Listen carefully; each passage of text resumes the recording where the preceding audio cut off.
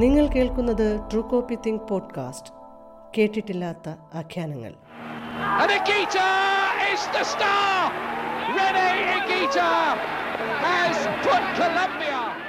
ടിഗ്ഗിറ്റിയെ ഓർമ്മിക്കുമ്പോ വളരെ പെട്ടെന്ന് നമ്മുടെ മനസ്സിൽ രണ്ട് ചിത്രങ്ങളാണ് കടന്നു വരിക. ഒന്ന് ടിഗ്ഗിറ്റിയുടെ സുപ്രസിദ്ധമായിട്ടുള്ള ആ സ്കോർപിയോൺ കിക്ക്. രണ്ടാമത്തത് ടിഗ്ഗിറ്റ 1990 ലോകകപ്പിൽ വരുത്തിവെച്ച ഭീമമായ ഒരു അബദ്ധം. കാരണം അദ്ദേഹം പന്ത് കൈകാര്യം ചെയ്യുന്നതിനിടയിൽ ആ പന്ത് തട്ടിയെടുത്ത് 90 ഏറ്റവും പ്രായം ചെന്ന ലോകകപ്പ് കളിക്കാരനായ കാമറൂണിന്റെ റോജർ മില്ല ഗോളടിച്ച് ആ രാജ്യത്തെ പരാജയപ്പെടുത്തുന്നു, കൊളംബിയയെ പരാജയപ്പെടുത്തുന്നു. ഈ രണ്ട് ചിത്രങ്ങളാണ് നമ്മുടെ മുമ്പിൽ വരിക. മൂന്നാമതായി വരുന്ന ഒരു ചിത്രം ടിഗ്ഗിറ്റ എന്ന തലക്കെട്ടിൽ പ്രഖ്യാതമായ NS മാധവന്റെ ഒരു കഥയാണ്.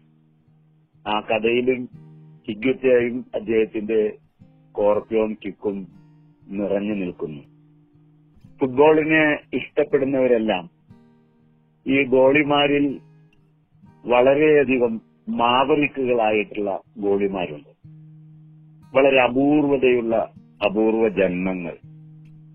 ഇപ്പൊ ഉദാഹരണത്തിന് പെട്ടെന്ന് വരുന്നതും ടിഗ്ഗിറ്റയുടെ പേരാണെങ്കിലും അക്കൂട്ടത്തിൽ നമുക്ക് ജർമ്മനിയുടെ ഒളിവർ ഖാനെയും അതേപോലെ തന്നെ ബ്രസീലിന്റെ തന്നെ റൊജേരിയോ സെനിയെയും പിന്നെ ചിലിയുടെ ജോസ് ലൂയിസ് ചിലാവർട്ടിനെയും ഒക്കെ നമുക്ക് അതിൽ ഉൾപ്പെടുത്താവുന്നതാണ്. കാരണം ഈ ഗോളികളെല്ലാം തന്നെ അവർ ഒരു ഗോൾ കീപ്പിങ്ങിന്റെ സാമ്പ്രദായികമായിട്ടുള്ള അതിന്റെ സ്വഭാവങ്ങളെ മുഴുവൻ അവർ പൂർണ്ണമായിട്ട് അട്ടിമറിച്ചു എന്നുള്ളതാണ്. കാരണം അവർ വെറും ഗോൾ കീപ്പർമാർ മാത്രമായിരുന്നില്ല. അത് ടിഗ്ഗിറ്റയിലേക്ക് വരുമ്പോ അദ്ദേഹം ഒരു ഗോൾ കീപ്പറാണോ, അദ്ദേഹം ഒരു പ്ലേ മേക്കറാണോ, അദ്ദേഹം ഒരു പെനാൽറ്റി ടേക്കറാണോ, ഒരു ഫ്രീ കിക്ക് വിദഗ്ധനാണോ എന്നൊക്കെ നമുക്ക് സംശയം തോന്നാവുന്ന മട്ടിൽ അദ്ദേഹം ഒരു ബഹുധർമ്മിയായിട്ടുള്ള ഒരു കളിക്കാരനാണ്. ഒരു മൾട്ടി ഫങ്ഷണൽ പ്ലെയർ എന്നൊക്കെ നമുക്ക് പറയാം ടിഗ്ഗിറ്റയെ വേണമെങ്കിൽ. കാരണം അദ്ദേഹം ഗോൾ വലയം കാക്കുന്നത് പോലെ തന്നെ ബോള് ജഗിൾ ചെയ്ത് അദ്ദേഹം ഏറ്റവും പ്രധാനപ്പെട്ട നിർണായകമായിട്ടുള്ള ഒരു കളിക്കാരന് പന്ത് എത്തിച്ചു കൊടുക്കുന്ന റോൾ കൂടി നിർവഹിക്കുന്നു. പലപ്പോഴും അദ്ദേഹം ഗോൾ വരയും കടന്ന് മുന്നിലേക്ക് ഡിഫൻഡർമാരോടൊപ്പം തന്നെ കളിയിൽ എതിർ ടീമിന്റെ നീക്കങ്ങൾ തടയുന്ന പ്രധാനപ്പെട്ട ഒരു ഗോൾ കീപ്പർ കം സ്വീപ്പർ പ്ലെയറായിട്ട് മാറുന്നു. ഈ റോളുകളൊക്കെ ടിഗ്ഗിറ്റയുടെ ജീവിതത്തിൽ സംഭവിച്ചിട്ടുള്ളതാണ്. അപ്പൊ അതുകൊണ്ട് വളരെ അപൂർവ ഒരു ജന്മമാണ്. ടിഗ്ഗിറ്റയെ അവരുടെ നാട്ടുകാർ കൊളംബിയക്കാർ വിളിക്കുന്നത് തന്നെ എല്ലോക്കോ എന്നാണ്. എല്ലോക്കോ എന്ന് വെച്ചാല് ഒരു ഭ്രാന്തൻ എന്നൊക്കെ നമ്മൾ വിളിക്കാവുന്ന രീതിയിലുള്ള ഒരു കഥാപാത്രമാണ്. അതെന്ന് വെച്ചാൽ ഒരു നിലതെറ്റിയ അല്ലെ ഒരു നിയന്ത്രണം വിട്ട ഒരു മനുഷ്യന്റെ ചേഷ്ടകളും ഭാവങ്ങളും ഒക്കെ പ്രകടിപ്പിക്കുന്ന ഒരാൾ എന്ന നിലയിൽ എല്ലോക്കോ എന്ന് അവർ വ്യക്തികളെ വിളിക്കാറുണ്ട്. ടിഗ്ഗിറ്റയെ അവർ വിളിക്കുന്നതും എല്ലോക്കോ എന്നാണ്. 1990 ഈ കൊളംബിയൻ ടീം വേൾഡ് കപ്പിൽ കളിക്കാൻ വരുന്നത് വലിയ പ്രതീക്ഷകളോട് കൂടിയിട്ടാണ്. അതിനു മുമ്പ് ലാറ്റിൻ അമേരിക്കയിൽ കൊളംബിയക്ക് വലിയ നേട്ടങ്ങളൊന്നും തന്നെയില്ല. 1962 തോന്നുന്നു, എനിക്കൊരു ചെറിയ സംശയം ഇപ്പോൾ. 62 തന്നെയാണ് റഷ്യയുമായിട്ടുള്ള അവരുടെ ഒരു മികച്ച കളി ഓർമ്മയിലുണ്ട്. അതിനുശേഷം അവർക്ക് വലിയ നേട്ടങ്ങളൊന്നും ഫുട്ബോളിൽ ഉണ്ടാക്കാൻ കഴിഞ്ഞിട്ടില്ല. പക്ഷേ 1990 അവർക്ക് ഈ ചാൾസ് മധുരാന എന്ന് പറയുന്ന ഒരു കോച്ച് പരിശീലനത്തിന് വന്നതോടുകൂടി ഈ ടീമിന്റെ ഒരു ഘടന മാറി മറിക്കാൻ മധുരാന ചെയ്തത്. അത് മാത്രമല്ല, ആ ടീമിലേക്ക് ലാറ്റിൻ അമേരിക്കയിലെ ഏറ്റവും നല്ല കുറെ പ്ലെയേഴ്സിന്റെ നിര തന്നെ കടന്നു വന്നു. അതിലേറ്റവും പ്രധാനപ്പെട്ട ഒരു വ്യക്തിയാണ് ചാൾസ് റിങ്കൻ എന്ന പേരിലുള്ള ഒരു പ്ലേ മേക്കർ. പിന്നെ ആസ്പ്രിയ എന്ന പേരായിട്ടുള്ള ഒരു മുന്നേറ്റക്കാരൻ. പിന്നെ നമുക്ക് എല്ലാവർക്കും അറിയാവുന്ന ഒരു കളിക്കാരൻ എന്ന് പറയാവുന്നത് ടിഗ്ഗിറ്റ തന്നെയാണ്. അപ്പൊ ഈ 3 പേരും ആ കളിയിലെ ഒരു കൊളംബിയൻ ടീമിന്റെ സമവാക്യങ്ങൾ അതിനെ പൂർണ്ണമായിട്ട് മാറ്റുന്ന ഒരു ഘട്ടത്തിലേക്ക് അത് വന്നു. അപ്പൊ ആ ഘട്ടം എത്തിയപ്പോഴേക്കും അവരെ സംബന്ധിച്ചിടത്തോളം കളിയിൽ അവർക്ക് ഒരു വലിയൊരു ഗതിവേഗം ഉണ്ടാക്കാൻ പറ്റുന്ന ഒരു കളിക്കാരനെ അവർ തേടിക്കൊണ്ടിരിക്കുകയായിരുന്നു. ആ സമയത്താണ് പൊതുവെ ഫുട്ബോളില് വളരെ അലസനായ ഒരു കളിക്കാരൻ എന്നൊക്കെ വിശേഷിപ്പിക്കാവുന്ന, ഫുട്ബോൾ കളിയെ വളരെ ആനന്ദകരമായിട്ടുള്ള ഒരു കർമ്മമായിട്ടൊക്കെ കൊണ്ടു നടക്കുന്ന, ഫുട്ബോളിൽ നേട്ടങ്ങളെക്കാൾ കൂടുതൽ ഫുട്ബോളിന്റെ അടിസ്ഥാനപരമായ തത്വം ആനന്ദിപ്പിക്കുക എന്നൊരു വാദവുമായിട്ട് ഒരു ആനന്ദവാദിയായിട്ടുള്ള ഒരു പ്ലെയർ ഈ ടീമിന്റെ ഉള്ളിലേക്ക് വരിക. ആ പ്ലെയറുടെ പേരാണ് വാൾഡർ രാമ. അപ്പൊ വാൾഡർ രാമ ടീമിൽ വന്നതോടുകൂടി മധുരാന ഈ ടീമിന്റെ ഘടന പരിപൂർണമായിട്ട് മാറ്റുക. അപ്പൊ കൊളംബിയൻ ടീം ചരിത്രത്തിൽ ഒന്നുമില്ലാത്ത വിധത്തിൽ മിഡ്ഫീൽഡിലെ ഒരു വലിയ ശക്തിയായിട്ട് മാറുക. മിഡ്ഫീൽഡിലെ ഏറ്റവും മനോഹരമായിട്ട് മിഡ്ഫീൽഡിന്റെ കളി നിയന്ത്രിക്കുന്ന ഒരു പ്ലെയറായിട്ട് അന്ന് ആ ഘട്ടത്തിൽ 90കളിൽ വാസ്തവത്തിൽ ലാറ്റിൻ അമേരിക്കയിലെ ഏറ്റവും മികച്ച പ്ലെയറാണ് കാർലോസ് വാൾഡർരാമ.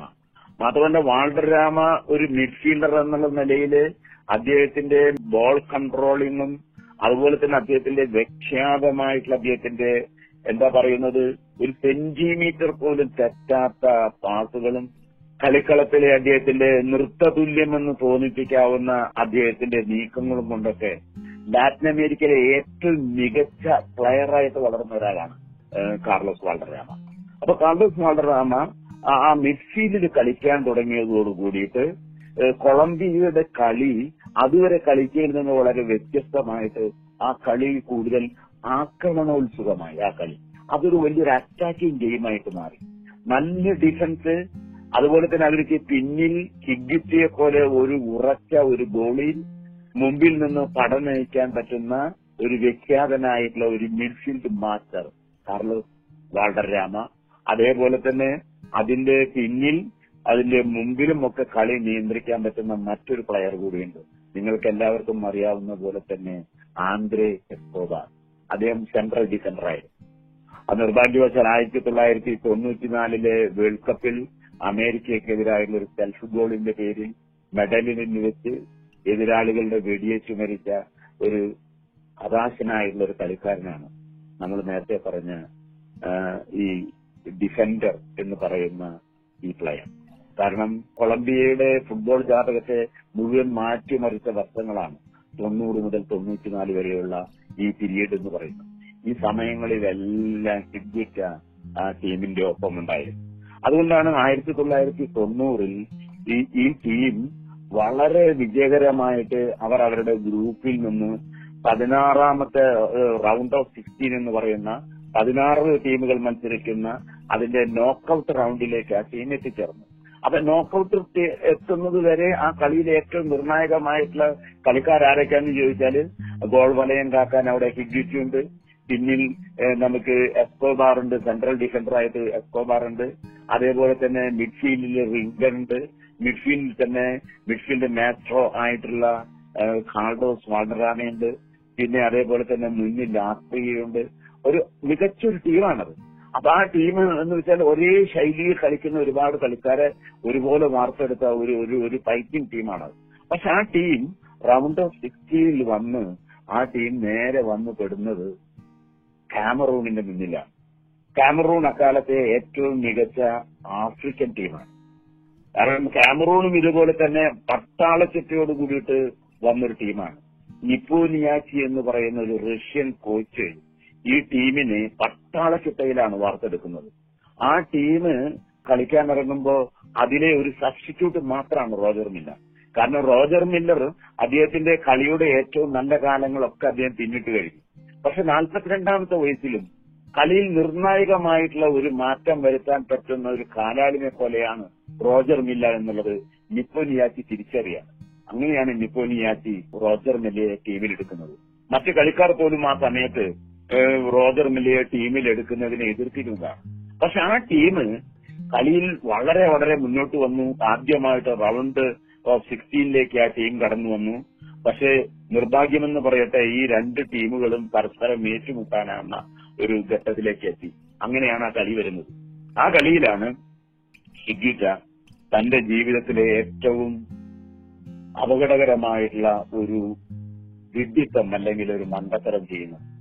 കളിയുടെ ഏറ്റവും നിർണായകമായ ഘട്ടത്തിൽ ആ കളിയിൽ ഏത് വിധത്തിലായാലും കൊളംബിയ മുന്നോട്ട് പോകുമെന്നൊരു തോന്നിച്ച നിമിഷത്തിൽ നിന്ന് ആ കൊളംബിയയുടെ കളിയെ പെട്ടെന്ന് തകിടം മറിച്ചത് ഒരൊറ്റ ആക്ട് കൊണ്ടാണ്, ഒരൊറ്റ പ്രവൃത്തി കൊണ്ടാണ്. അപ്പോ ഗോൾ പോസ്റ്റിലേക്ക് വന്നൊരു പന്ത് പതുക്കെ പതുക്കെ പാസ് ചെയ്ത് ഒരു മികച്ച ഒരു കളിക്കാരന് പെട്ടുകൊടുക്കാനുള്ള ശ്രമത്ത് വളരെ പതുങ്ങി വന്നിട്ടുള്ള റോജർ മില്ല, അദ്ദേഹം കളിക്കാൻ ഇറങ്ങിയിട്ട് മിനിറ്റുകളെ ആയിട്ടുള്ളൂ. ആ കളിക്കാൻ ഇറങ്ങി, അത് സബ്സ്റ്റിറ്റ്യൂട്ട് ആയിട്ടാണ് വരുന്നത്. അങ്ങനെ വന്ന് അദ്ദേഹം നേരെ ആ പന്ത് തട്ടിയെടുത്ത് അദ്ദേഹം കൊളംബിയൻ പോസ്റ്റിലേക്ക് അടിക്കുകയാണ്. നിസ്സഹായനായി പോയി ഹിഗ്വിറ്റയ്ക്ക് ഓടിയെത്താൻ പോലും പറ്റില്ല. നമ്മളെല്ലാവരും കണ്ടിട്ടാവും റോജർ മില്ലയുടെ ആ കോർണർ ഫ്ലാഗിന്റെ അടുത്തുള്ള വിഖ്യാതമായിട്ടുള്ള അവരുടെ നൃത്തം. ആ നൃത്തം ആയിരക്കണക്കിന് കൊളംബിയൻ കാണികളുടെ മനസ്സിൽ ഒരു അമ്പ് പോലെ അതൊന്ന് തറച്ചു നിന്നിട്ടുണ്ടാവും. കാരണം അത്രയും മാരകമായൊരു തോൽവിയായിരുന്നു, പതനമായിരുന്നു. പക്ഷെ ഭാഗ്യം കൊണ്ട് ഹിഗ്വിറ്റ നാട്ടിലെത്തിയപ്പോൾ രക്ഷപ്പെട്ടു എന്ന് നമ്മൾ പറയണം. കാരണം കൊളംബിയൻ ഫുട്ബോളിന്റെ ഏറ്റവും വലിയൊരു പ്രത്യേകതയുണ്ട്. അത് മുഴുവൻ നിയന്ത്രിക്കുന്നത് അധോലോക നായകരാണ്. ആന്ദ്രി എസ്കോബാറിനെ പോലെ തന്നെ ഒരു പാബ്ലോ എസ്കോബാർ എന്ന് പറയുന്ന ഒരു കുപ്രസിദ്ധനായ ഒരു മാഫിയ തലവനുണ്ട്. ലോകത്തിലെ ഏറ്റവും വലിയ മയക്കുമരുന്ന് വ്യാപാരി. അയാളാണ് മെഡല്യനിലെ ഫുട്ബോളിനെ നിയന്ത്രിക്കുന്ന ഏറ്റവും പ്രധാനപ്പെട്ട കണ്ണി. ലോകം മുഴുവൻ കോടിക്കണക്കിന് രൂപയ്ക്ക് വില പറഞ്ഞിരിക്കുമ്പോഴും വേഷപ്രച്ഛന്നനായിട്ട് വന്നിട്ട് കളി കണ്ടയാളാണ് ഈ പാബ്ലോ എസ്കോബാർ. ആ പാബ്ലോ എസ്കോബാറിന്റെ അനുയായികൾ യഥാർത്ഥത്തിൽ അന്ന് ഈ ഹിഗ്വിറ്റയെ കൈകാര്യം ചെയ്യേണ്ടതായിരുന്നു. ആന്ദ്രി എസ്കോബാറിനെ കൈകാര്യം ചെയ്തതുപോലെ തന്നെ. പക്ഷെ പാബ്ലോ എസ്കോബാറിനെ സംബന്ധിച്ചിടത്തോളം ഹിഗ്വിറ്റ ഒരു വേണ്ടപ്പെട്ടവനായതുകൊണ്ട് മാത്രം അദ്ദേഹം ആ ലിസ്റ്റിൽ നിന്ന് രക്ഷപ്പെട്ടു. പിന്നീട് ഹിഗ്വിറ്റ അതിനെക്കുറിച്ച് പറയുന്നുണ്ട് തന്റെ ജീവിതത്തിൽ. താൻ ജീവിതത്തിലെ ഒരുപാട് ദൂരം സഞ്ചരിക്കുന്നതിനിടയിൽ തനിക്ക് പറ്റിപ്പോയിട്ടുള്ള ഒരുപാട് വീഴ്ചകളെ കുറിച്ച് അദ്ദേഹം പറഞ്ഞിട്ടുണ്ട്. അങ്ങനെ ഒരു ബന്ധം കൊളംബിയയിലെ ഏറ്റവും വലിയ അധോലോക ഒരു നഗരമായിട്ടുള്ള മെഡല്യനിലെ ഡ്രഗ് കിങ്സുമായി, മയക്കുമരുന്ന് വ്യാപാരികളുമായി, മാഫിയ കിങ്ങുകളുമായിട്ടുള്ള ഒരു ബന്ധം ഹിഗ്വിറ്റയ്ക്ക് ഉണ്ടായിരുന്നു. പിൽക്കാലത്ത് ഹിഗ്വിറ്റ ഒരു പെൺകുട്ടിയെ എസ്കോബാറിന് വേണ്ടിയാണെന്ന് പറയുന്നത് തട്ടിക്കൊണ്ടുപോയതിന്റെ കേസിൽ അദ്ദേഹം പ്രതിയാക്കുകയും പിന്നീട് അദ്ദേഹത്തിന് കോടതിയിൽ വലിയ വിചാരണ നേരിടുകയും രാഷ്ട്രത്തോട് അദ്ദേഹത്തിന് മാപ്പ് പറയേണ്ടതായിട്ട് വന്നു. അത് ഹിഗ്വിറ്റയുടെ രണ്ടാമത്തെ മാപ്പായിരുന്നു. ഹിഗ്വിറ്റയുടെ ഏറ്റവും ആദ്യത്തെ മാപ്പ് ഈ മത്സരത്തിൽ പരാജയപ്പെട്ട ശേഷം അദ്ദേഹം കൊളംബിയൻ ടിവിയിൽ നേരിട്ട് വന്ന് ഇത് തന്റെ വീഴ്ചയാണെന്നും ഈ ടീമിന്റെ പതനത്തിൽ എന്റെ മാത്രമാണ് ഉത്തരവാദിയെന്നും ഈ ജനതയോട് മുഴുവൻ മാപ്പ് ചോദിക്കുകയാണെന്നും അദ്ദേഹം ടെലിവിഷനിലൂടെ ജനങ്ങളെ അറിയിക്കേണ്ടി വന്നു. ആ ഹിഗ്വിറ്റ പിന്നെ അതിനു മുമ്പുള്ള ഹിഗ്വിറ്റയുടെ ഒരു ചിത്രം എന്ന് പറയുന്നത് ലോകമെമ്പാടുമുള്ള കാണികൾക്ക് ഏറ്റവും വിരുന്ന് നൽകുന്ന ഒരു സ്കോർപിയോൺ കിക്കാണ്, ഒരു തേൾ കിക്ക്.